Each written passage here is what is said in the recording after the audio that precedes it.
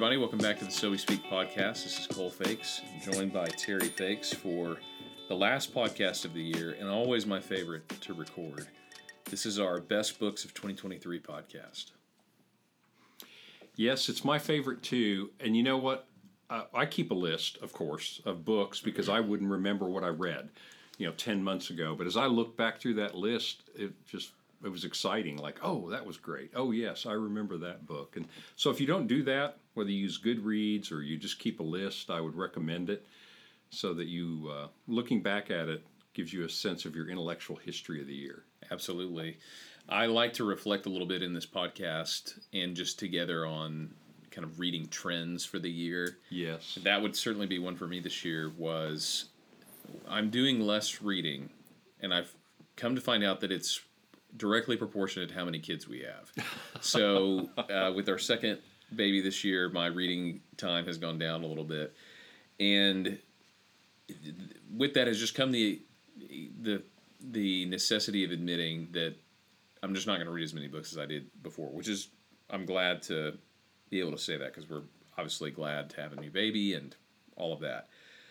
But I was an avid Goodreads user and would track my books since maybe 2017 or 2018. And this year, finally, I just stopped. I was like, I am so far behind my reading goals. I'm so far behind what I'm used to reading that I just stopped. Which was fine, except for it presented a problem at the end of the year of having no idea what I'd read. So I had to go back into my Amazon orders and look back through them. Oh, yeah, I love that book. That was a great book. Then I went back and looked at the stacks because it's amazing how quickly you forget reading a book. But then if somebody talks about the book, you can Sure. talk about all kinds of stuff in the book. Yeah. It's just an amazing phenomenon. And so we've had to do some hunting and gathering to get our list together this year. Neither of us have been as good about documenting our reading. I've been keeping mine in my little data storage app, but my daughters-in-law got onto me at Christmas this year and said, I need to get on Goodreads. They said I don't have to write a review of every book, but that I should just use Goodreads to record them. And so I foolishly made a commitment to put all of my 2023 books on my Goodreads, just to enter them. So anybody that's friends with you is going to get blown up. Everybody's it's going to look like I read more than 60 books in 1 week. Wow, that is impressive. Yes. That's very impressive. Another trend I found myself this year is being a lot more active writing and marking up my books. Interesting. I think that one of the other things that you and I both have done this year is we've read a lot more in topics. Some of that has been for podcast prep. Some of that has been for teaching series. For whatever reason, when you start to read multiple books on the same topic or the same person or by the same person, right, there's a necessity of marking up your books to be able to flip through quickly and find information. So one example is we're reading all these books right now, getting ready for this big C.S. Lewis series that we're doing. And if you don't know that, we're doing a huge, maybe 7-episode series on C.S. Lewis, on his life, on his writings. It's going to be, I think, one of the most exciting things we've ever done on the podcast. We're going to probably record it in February, release it in March. But the problem is, after you read like 2 or 3 books on C.S. Lewis, you really start forgetting who said what. Right. Did he say this? Did somebody say this about him? Was this about him or was this about Tolkien? Who was this about? Right. And so I found myself doing a lot more writing in books, highlighting writing with a pen, putting sticky tabs. That's been new for me this year. For me, I've always, for several years, I've had a habit of having a Kindle book going, and it is helpful for when you're standing in line. You got 5 minutes. I'll just read a little of my Kindle book. And then I've done more Audible this year, just because it's been more convenient for me to listen to books. And there's certain kinds of books I'll listen to. But there are many books I just need to read, highlight, write in the margins, that sort of thing. So I always have one of each format going. But I also noticed that I've taken more notes and dictated. I dictate a lot of notes since voice recognition is so good. Yes. Whatever app you may be using. If you're on an Apple platform, I can't speak to anything else, but if you're on an Apple platform, the dictation's pretty good. Yeah. So I dictate a lot of notes and thoughts, that sort of thing. But I also have been doing that because it's important to remember where you got things. I'm great about remembering ideas, but not so good about remembering where I read them. I'm stepping back now, thinking about our trends in reading, and we're less good at remembering what we read, and we're less good at remembering the books that we read. I wonder if we just have a memory problem. This could just be an aging issue for me. I think what we've done in the past is a little bit different than what we'll do this year on our best books. I think we're going to just talk about some great books that we read, some written this year, some that were just classics that we either hadn't read or reread. Then some books that we didn't get to that we're looking forward to. And then at the end, we'll unveil our top five, each of our top five lists. I think we have the least overlap.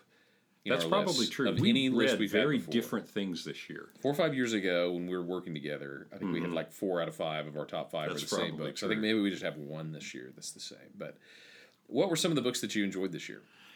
I always do a lot of biography, and I did a number of biographies. But I got on a trend about the fall Watergate and the fall of the Nixon administration, and then also the Ford administration. I was very interested in how you healed a country after a rift like that. It wasn't motivated by current politics, but I would say that we could probably use that again. And I say that not in a partisan sense, but we could probably use a great healer. So I read All the President's Men, which is the classic book by Woodward and Bernstein about Watergate, but then they also wrote The Final Days, which takes up from there and gets into the final days of Watergate. I read Haldeman's Diaries, reread a couple other bios of Richard Nixon at that time, and then I read the Nixon presidency and oral history. That's an interesting approach. It's what people said about Nixon at the time. And then I read 2 biographies of Gerald Ford. And, it just was an interest in that era and how things came together. So I kind of went on a tear for how a leader can come in and heal an organization or heal a group. So that was one of mine, was just focusing on that era. Yeah, that's an interesting topic. And it's funny that whether current events directly influence that or not, it is interesting how you set off because of a current event or a project or something that you're working on at work or even just personally investigating, and then go through a whole raft of books. I did that this year with Jonathan Edwards for a lot of different reasons. Personal reasons. Of course, we did the Great Awakening podcast, but I think that was maybe because I had been reading so much Jonathan Edwards. Right. But going back through, and there's a great Yale edition of his works. They're a little bit hard to get a hold of, but I found that the paperbacks used on eBay, there's only 3 or 4 of the Yale works that are in paperbacks, but there's some of the major works, are pretty easy to get a hold of. And then most of it is available on the internet. I don't always enjoy reading that stuff on the internet, but if you are just reading a selection, it's really great to do that. And so in addition to some of the primary source stuff with him, like Religious Affections, he has 3 different works on the revivals, kind of somewhat historical, somewhat theological, and defensive revival. There were a couple of great books I read. George Marsden has a long biography and a short biography of Edwards. But this year he came out with a book called An Infinite Fountain of Light. And it's not exactly a biography of Edwards. What it is a reflection of Marsden's work on Edwards and what he thinks Edwards still has to teach us now. What's interesting about that is Edwards has kind of come under fire because he was a slave owner. And so rightfully there's a lot of criticism. What can we really learn from a person who owned slaves? Some of that is, I think, the wrong kind of anachronism. But some of it is justified, and what Marsden does is he says, okay, what can we learn from him? He was in an incredible period of scientific revolution and technology, which he kept up with. He was somebody who believed in the God-centeredness of everything in the universe, and he lived his life that way. He had incredible resolve and discipline in his life. We can learn from that. And there were some things that didn't age well with Edwards. His eschatology, for example, his blind spot to slavery, the legacy of his theology and certain people that took him up as a banner theologian those movements kind of died out. So there's all kinds of things to learn from him, and it's about maybe it's less than 200 pages, I would say, but reflections from a master historian who's written on the American Revolution, pre-Revolution, Jonathan Edwards, his whole career, and he distills all this down to what can we learn today. That was a fantastic book and a great capstone to that whole group of Edwards books. You know, the other thing I got into that's kind of biography, but it's a niche, is diaries. And there have been so many diaries written. I didn't read these this year, but I read the Diaries of John Wesley, and I particularly liked the Diaries of George Whitefield. So those were two religious figures that kept diaries, and I thought they were fascinating in many ways. Some of it just historical, like we traveled here, we got on a ship, we went to America, you know, I preached here, I preached there. But a lot of it is an insight into their spiritual lives. And I just found that fascinating to read the diaries that they kept. And then there have been political figures. So one that I read this year is, if you watch The Crown, you remember that the Queen's private secretary was Sir Tommy Lascelles. Well, Tommy Lascelles kept a diary. And it is interesting also just to read his view of what's going on at the time. Jock Colville was the private secretary to Winston Churchill. He also kept a diary against regulations during the war years. And then the one that I read this year that I really liked, it's a 2-volume set, read 1 volume last year, 1 this year, is John Quincy Adams. And if you remember, in the first half of the 1800s, so he was president in the 1800s, he was vice president, and he wrote diaries from the time I think he was 17 until he died. And his diary entries are fascinating. Looks into, you know, early second generation leadership of America. So I kind of got into those who were diarists, and just was interesting insight for their personal reflections on what they were going through.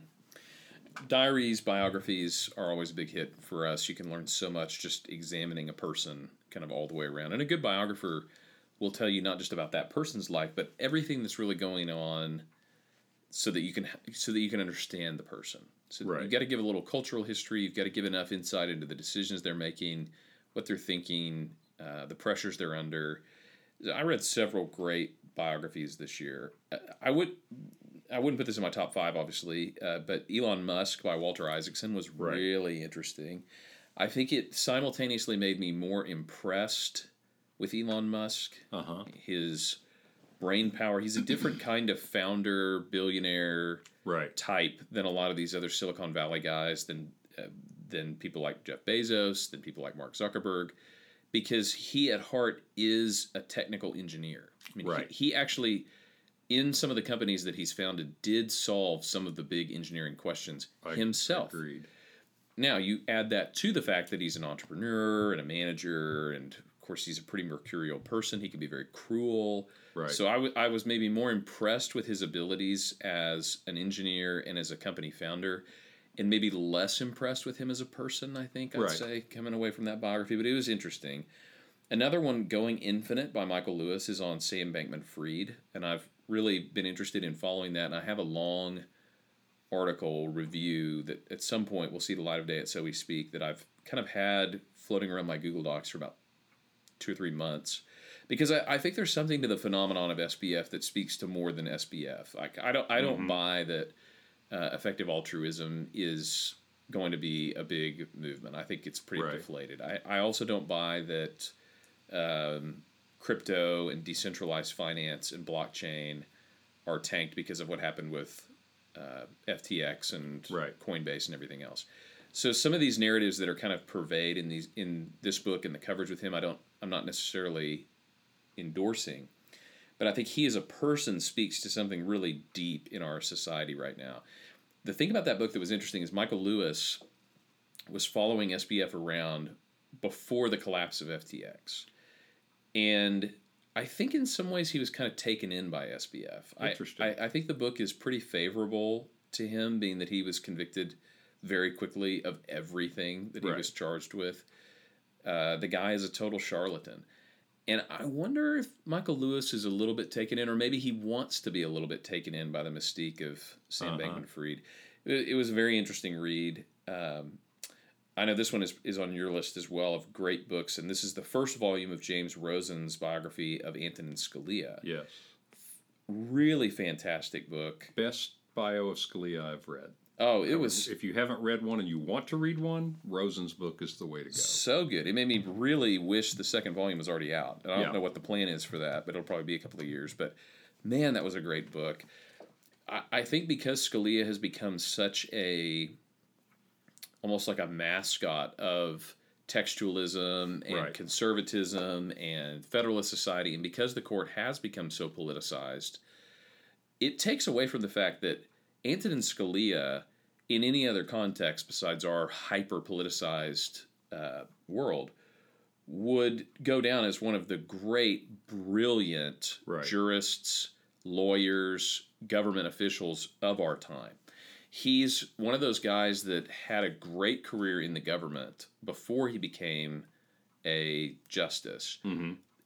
Wrote a lot of great recommendations in the Office of Legal Counsel, headed up several different little agencies in the government and made some big changes.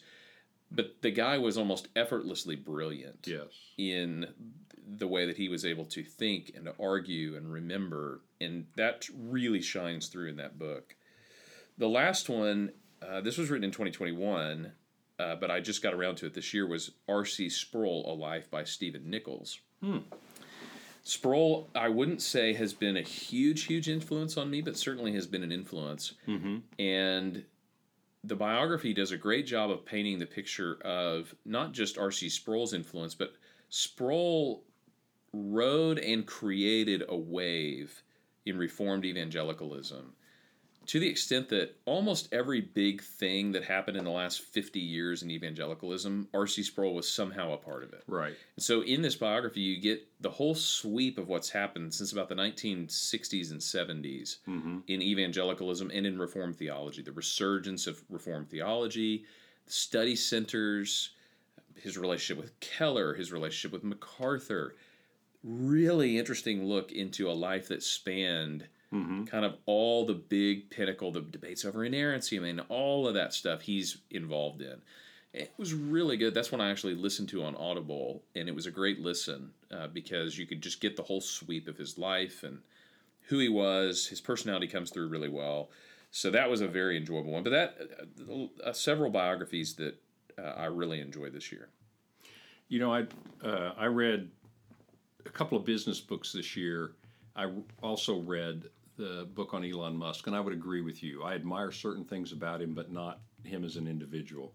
And then I'll save this second one for my top 5, which I learned far, far more from. But Elon Musk and Isaacson's treatment of him was pretty well done. Isaacson does a good job. You made an interesting comment to me as you were reading it, is that Isaacson does a fair job with Elon Musk, but you can tell Isaacson doesn't like him very well. He doesn't like Elon Musk. I've read several books like this recently, books or articles where somebody has clearly devoted a huge amount of time to studying a person that they clearly don't like. Right. It's interesting for so many reasons because, one, Isaacson has written on a lot of these geniuses, but they were dead geniuses. Uh-huh. So he's looking back historically, and I wonder if he would have liked Einstein or Benjamin Franklin or... Well, he had unprecedented access to Musk. He went to all the meetings, spent, I want to say a year, is that right? Yeah, he spent over a year. Lot of time with Elon Musk. And, you know, I wonder if anybody would stand up to that scrutiny, frankly. That's what I'm saying, is I don't know that when you're writing about these dead geniuses, you don't escape the conflict and power of personality that you have in a guy like Elon Musk. Mm-hmm. The other thing is, and this is maybe a cynical take, but I just got the impression reading that book that given the Twitter takeover and the complete polarization that caused with Elon Musk, it would be hard to keep your job at the Aspen Institute if you really came out with a glowing book about Elon Musk. I'm not saying that was his motivation, but Musk has moved out of the circles that Isaacson runs in. Right. And so it would be very difficult in some ways. The Twitter takeover, he's become a villain to the people that used to really like him. Exactly. And Isaacson is definitely part of that bunch. And you can feel the resentment in the book. But it's a great book nonetheless. Did you read anything church-wise, materials that you have recommended to people this year, or studies, anything like that? I don't usually include on here, on my list, anything I read, quote, for work, for research. None of the commentaries I read, none of the things that I read as research for series do I typically make it on here. The things that I probably recommended were, again, like you, some of the older writers. For example, you introduced me to, because you did a podcast with him, an author, Crawford Gribben, yes, who wrote a book called An Introduction to John Owen. And I've read a lot of John Owen's works, and they're pretty inaccessible. I mean, you have to want to read them, and they're powerful, don't get me wrong, but you have to work for it. This introduction to John Owen that Gribben did was really well done, and I would say anybody wanting an introduction to him and his work and his ideas, this is a very readable account and a much shorter one. So I thought that was really good, and it sort of was an entree for anybody that wants to know a little bit more about John Owen. Definitely. I'll recommend some books that I used in different settings this year. The first one is the book Lead, which I think I have recommended on here before. It's by Paul Tripp. And it's a book that we had a cohort of elder candidates this year. We met for about 4 months together, and they'll be ordained in January. And the two books that I chose to go along with our conversations and some articles and just all the internal organizational stuff you talk about were Lead by Paul Tripp, which is about building an organization that reflects the gospel and grace, and then You Are a Theologian, which is a brand new book by Jen Wilkin and J.T. English, who both were at the Village Church, and now J.T. English is in Colorado. It's a great little primer on theology. It's great to just say, hey, here's some of the basics. Let's toss this around and make sure we're covering all the bases here theologically. It's a quick read. It's a pretty easy read. It's definitely on the shallow end, but it covers all the basic theological stuff: the Bible, the atonement, the nature of Christ, the Godhead, the Trinity. Do a little bit on end times, a little bit on the church, a little bit about baptism and the Lord's Supper. I mean, it just touches all the stuff. It kicks off great conversations. So I'd say if anybody's looking for just a solid but short intro to Christian theology, there's a lot of good resources, but this one is one that I would recommend highly. I haven't read that, and I'll have to. What I've been introducing people with is kind of an old standby, but Grudem wrote a small one. What is it, 25 Christian Beliefs? Yeah, 20 beliefs every Christian should know. It's something like that, and it's short, covers it well, very orthodox, but I'll have to take a look at this because I do feel like those kinds of books just need to be written every now and then. They do. McGrath has a short one that's really good, but it's a little bit harder to read. It's a bit more theological. These are good, and some of them, they just depend on the person, but you've got to find one, especially if you're in ministry, you've got to find one that you're comfortable giving out, because this is a topic that you're going to recommend this book 5, 6, 7 times a year. That's true. I also read Lead with a small group, and I would recommend it that way. Lead is a good fantastic one to discuss book. A chapter a week, for example. So Paul Tripp wrote a book called Dangerous Calling, which is about pastors, and it's a pretty good book. But he really hit his stride in Lead, because Lead was written in response to the fall of Mars Hill. And so if you listen to the podcast, The Rise and Fall of Mars Hill, I would beg you to go out and get this book and read it, because what Tripp did was he was on the accountability board for Mars Hill. Resigned when Mars Hill was falling apart out of frustration with the way things were going. And then over the next few months reflected on the fact that it takes a lot more than a Mark Driscoll to bring down something like Mars Hill. Right. And this is where I think it's probably a helpful corrective to the podcast, which was really good in some ways and kind of deficient in some other ways. It's all about the culture of leadership that you build in a church. Is it really a culture of grace? Is it really a culture of candor? Is it a culture of humility, service? Like principle number 1, there's 12 principles. And like you said, great to do one a week, great to do one a month. We read it as elders the first time, once a month for a year. And one chapter a month for a year. And the first principle in the book is a spiritual community that spends the majority of its time on the business of the church or the business of a ministry is typically unhealthy. That is profound. Yes. And it sparks some great conversations. So that's one I'd recommend almost every year, but it's definitely on my list after having reread it this fall. Two others, these are just great Christian resources, is Family Worship by Donald Whitney. It was written in 2019. It's about a 70-page book. It talks all about how to worship together as a family. And then the Family Worship Bible Guide by Joel Beakey. And I'll spend a minute on the Family Worship Bible Guide. It is one of the best resources I've ever come across because what it does is has a short introduction on family worship and devotions, but then it has a paragraph or two on every chapter of the Bible, written from a very practical standpoint, about to a middle school level. Mm-hmm. And what the goal in writing the book was, if you'll just read a chapter of the Bible a day, whether it's in your devotional quiet time by yourself or once a week at the dinner table or on Sunday evenings or every evening, whatever, and you struggle in certain parts of the Bible, which we all struggle in certain parts of the Bible, of saying, how does this directly apply, inform the way I'm living my life? Mm-hmm. You can read that chapter from wherever it is in the Bible, open up this Family Worship Bible Guide, read that paragraph, and it will help you frame it in a practical, applicable way. I have found it to be absolutely phenomenal. I would give it to every Christian that I know if I could. It's so good. Published by Reformation Heritage Books. It's definitely my resource of the year, is the Family Worship Bible Guide. I love that idea. I remember you telling me about this, so I picked up a copy, and I really like it also. But I hope we see a resurgence of family worship, and I think we might. Is people realizing, what, I can worship with my family every week. Mm-hmm. And I'm not saying you do this as opposed to going to church. That's not my point. My point is that worship doesn't just have to be on Sunday, and it doesn't have to be just at church. It needs to be at church, but it doesn't have to just be at church. I hope this is a resurgence. I hope so too. I think it's a very important thing. It's going to become more important as the predominant discipling of young people is done in a secular culture as opposed to a quasi used to be Christian culture. This is going to become even more imperative. Last thing before we get to our top 5, any books that you didn't read that you're really looking forward to getting to in 2024?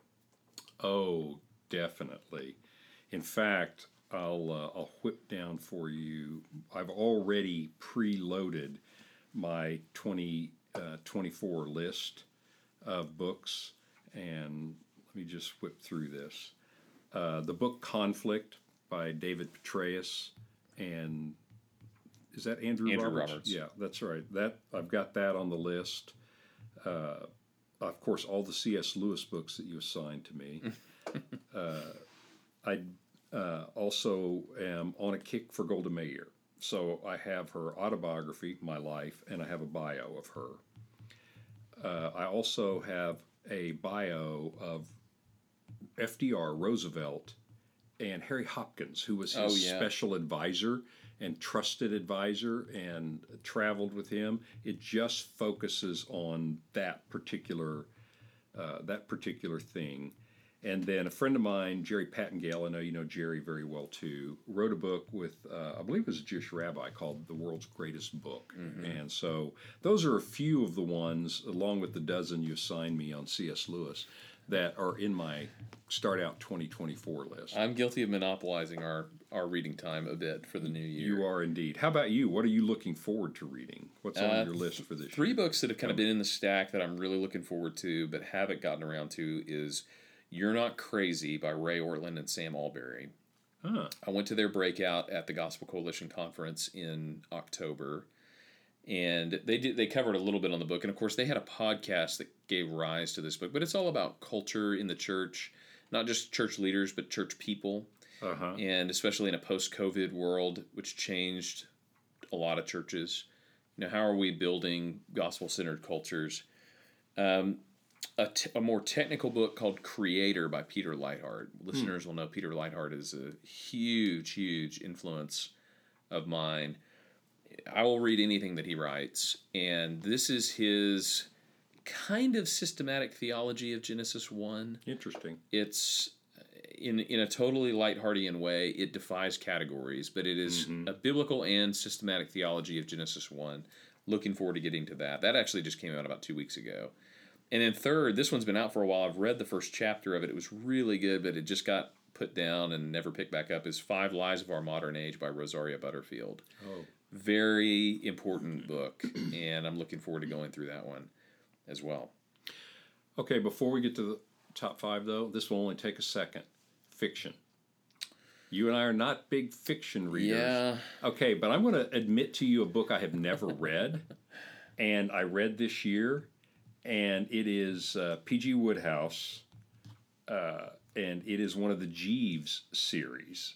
And so if you don't know about these, I read My Man Jeeves, and this is set in England with Bertie Wooster, who's a decadent, silly aristocrat, and he has this brilliant butler, his man Jeeves. It's fictional, of course, but P.G. Wodehouse is probably one of the wittiest writers. And he's written a lot of things, but I read that this year. And then I reread Kipling's poems. I'm a big Rudyard Kipling fan, and Shelley's poems. But I just have to admit to you, Cole, that's pretty much the fiction. That's about all I read. Well, that's better than I did. Usually we do a fiction section. I always try to make an effort to read some fiction each year. I definitely did not capitalize on that this year. I mentioned in the past I love the Walt Longmire books. Oh, yes. Yeah. And so I reread a couple of old Longmire books. I'm not actually caught up with the series. I'm a couple of books away, but maybe I'll do that in the new year. I read half of Lonesome Dove, which I mentioned that because it's about 800 pages. So I really gave it... That's one whole book in normal books. That's one whole fiction book in normal fiction books. But I really gave it my all. And I really did enjoy it, but it was, again, one of those that just petered out in the middle for me.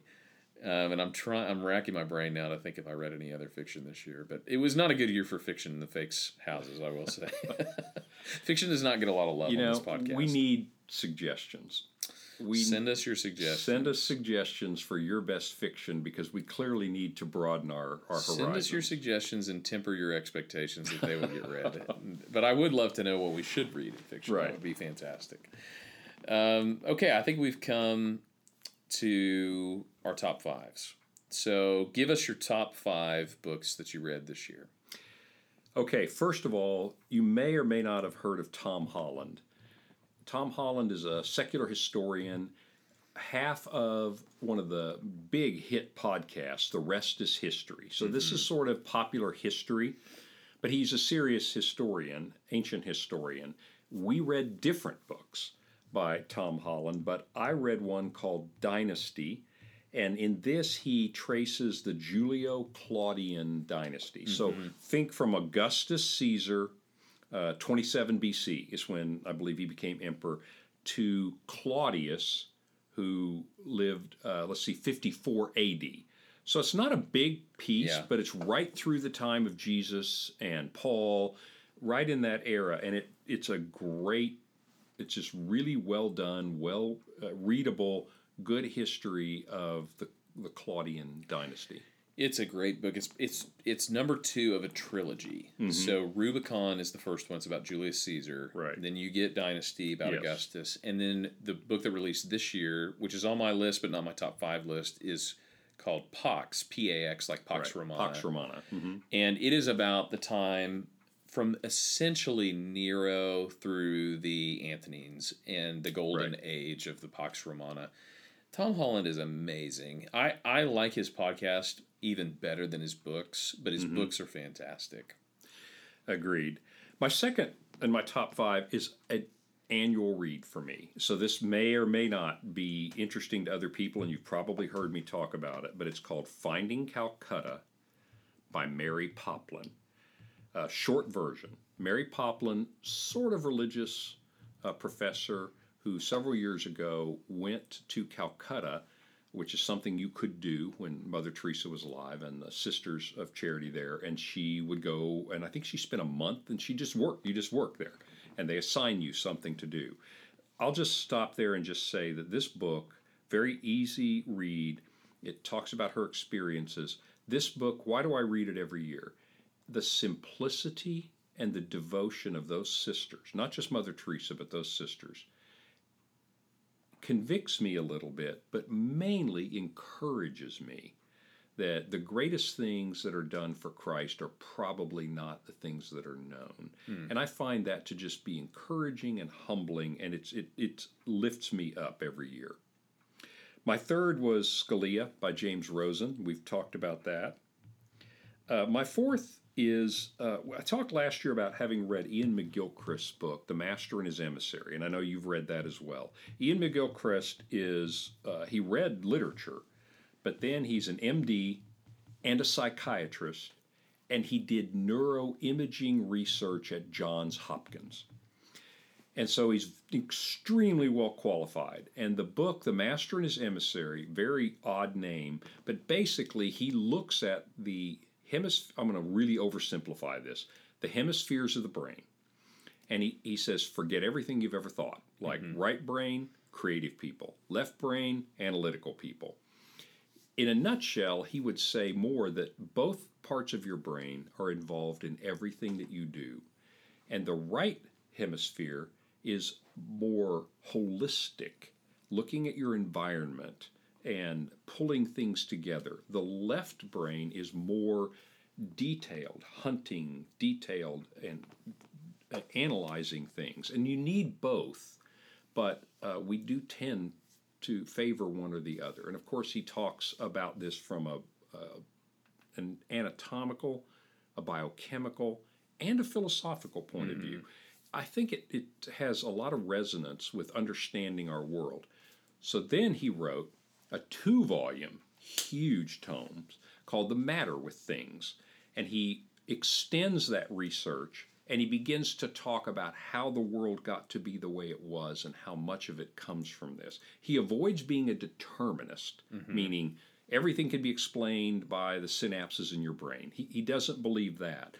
But this way of looking at humanity is very interesting. And so I'll give a summary of that at some point on a podcast when I'm finished it. But I really like it. I know you're a fan of Iain McGilchrist as well. I really am. And this book, I don't even know how you would quite describe it. You did a great job of boiling it down because it's like, I don't know how long is it, 2,000 pages or something. Oh, yeah. It's and it's unlike any book I've ever read in the sense that his breadth is, there's got to be very few people on the planet that could write this book. I agree. Because he not only has the medical background, as you mentioned, he's a first-rate philosopher in certain areas, but he also has an aesthetic sense of the world, music and art. I mean, the guy is extremely impressive. And that's why the book is such an enjoyable read, is because it's almost like going on a guided tour of the Met Opera, the British Museum, the Cavendish Lab, and wherever else, and all the latest Louvre, studies, all at the same time. Yeah, it really is amazing, and he's an interesting individual. Very interesting. My fifth and final one is going to be a bit of a surprise. I have read in my business career, so many business books, and I've taken some nuggets out of many, many business books. But here's one that just came out a year ago, and I had just seen it maybe 3-4 months ago and put it on my list. But this is a book called Business Not by the Book. It is written by David Green, the founder of Hobby Lobby, with Bill High.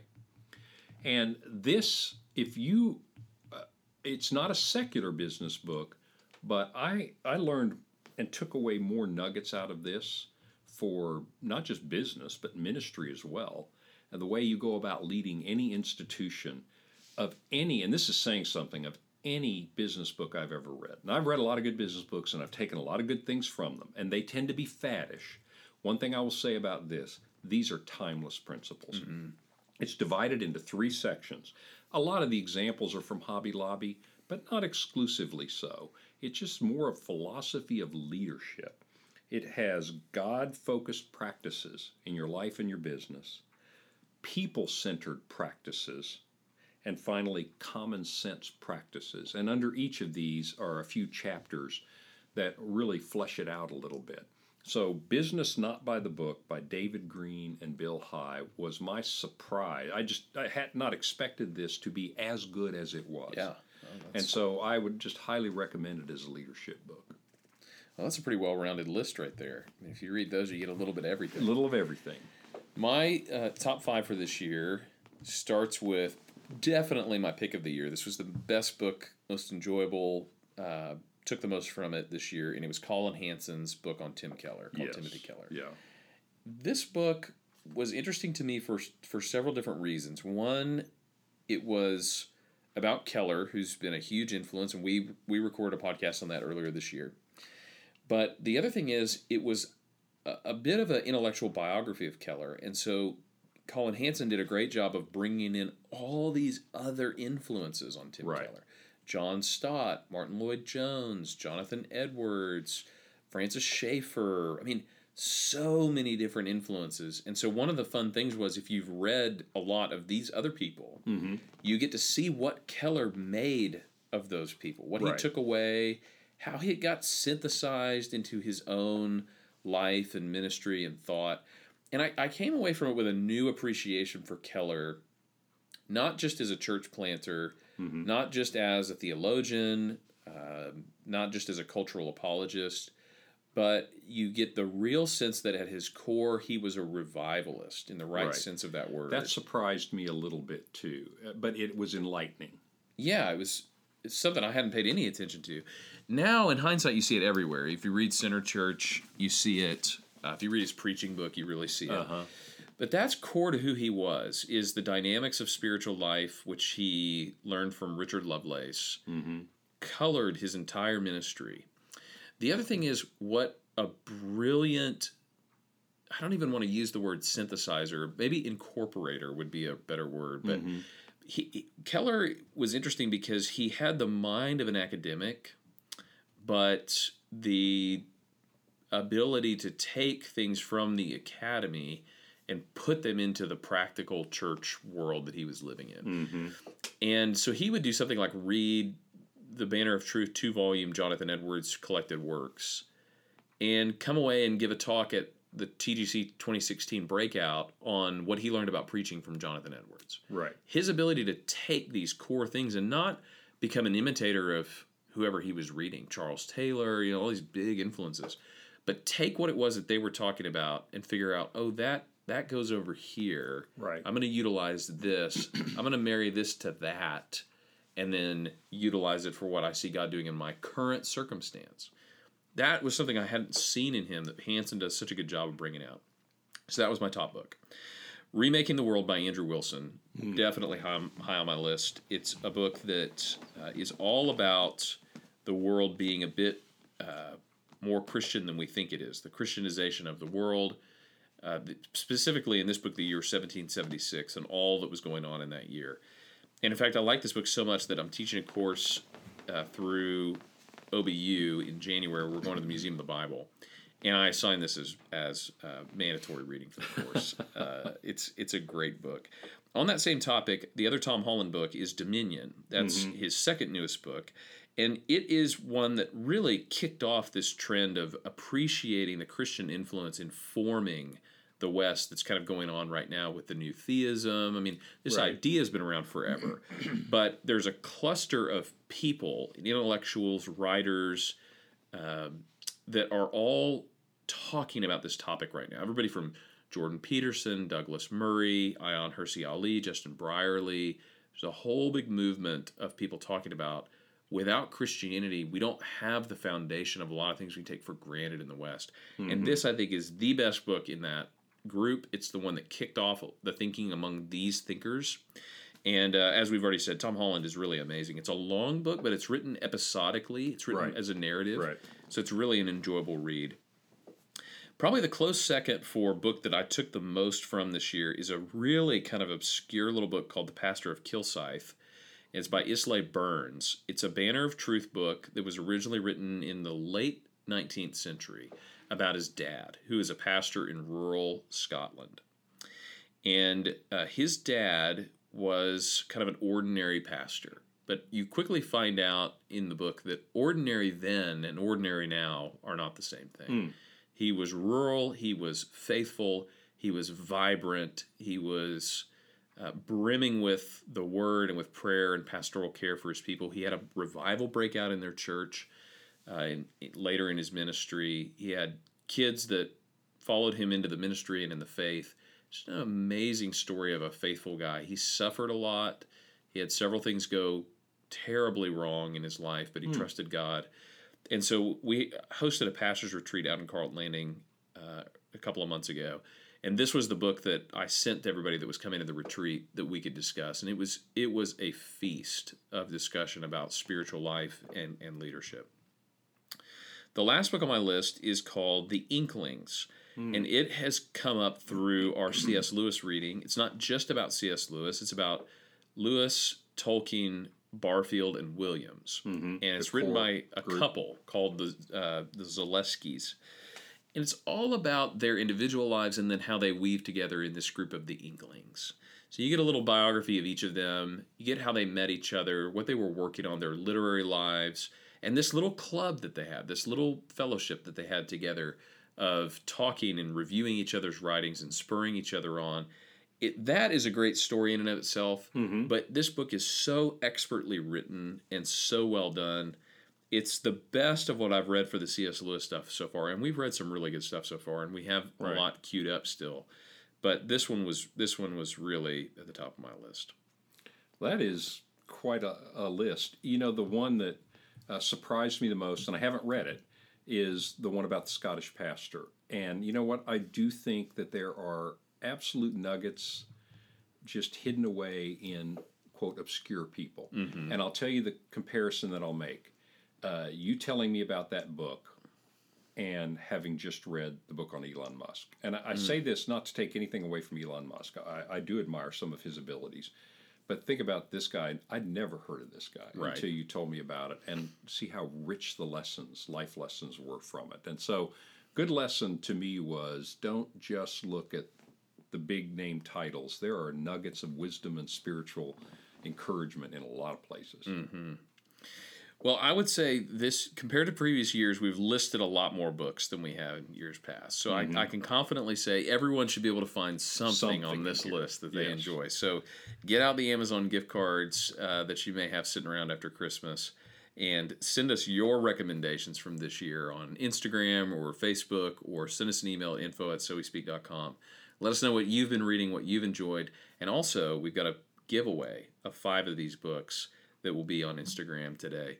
And so look for those, enter the giveaway, and enjoy this list of our books, and we'll enjoy the list of your books as you send them in. Happy reading in 2024.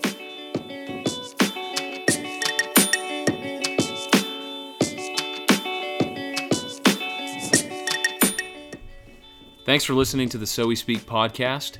If you like what you hear, go ahead and leave a comment, leave a review, email us, tell us what you like about it, tell us what you'd improve about it. Thanks to all you guys who are listening, and we'll see you next week on the So We Speak podcast.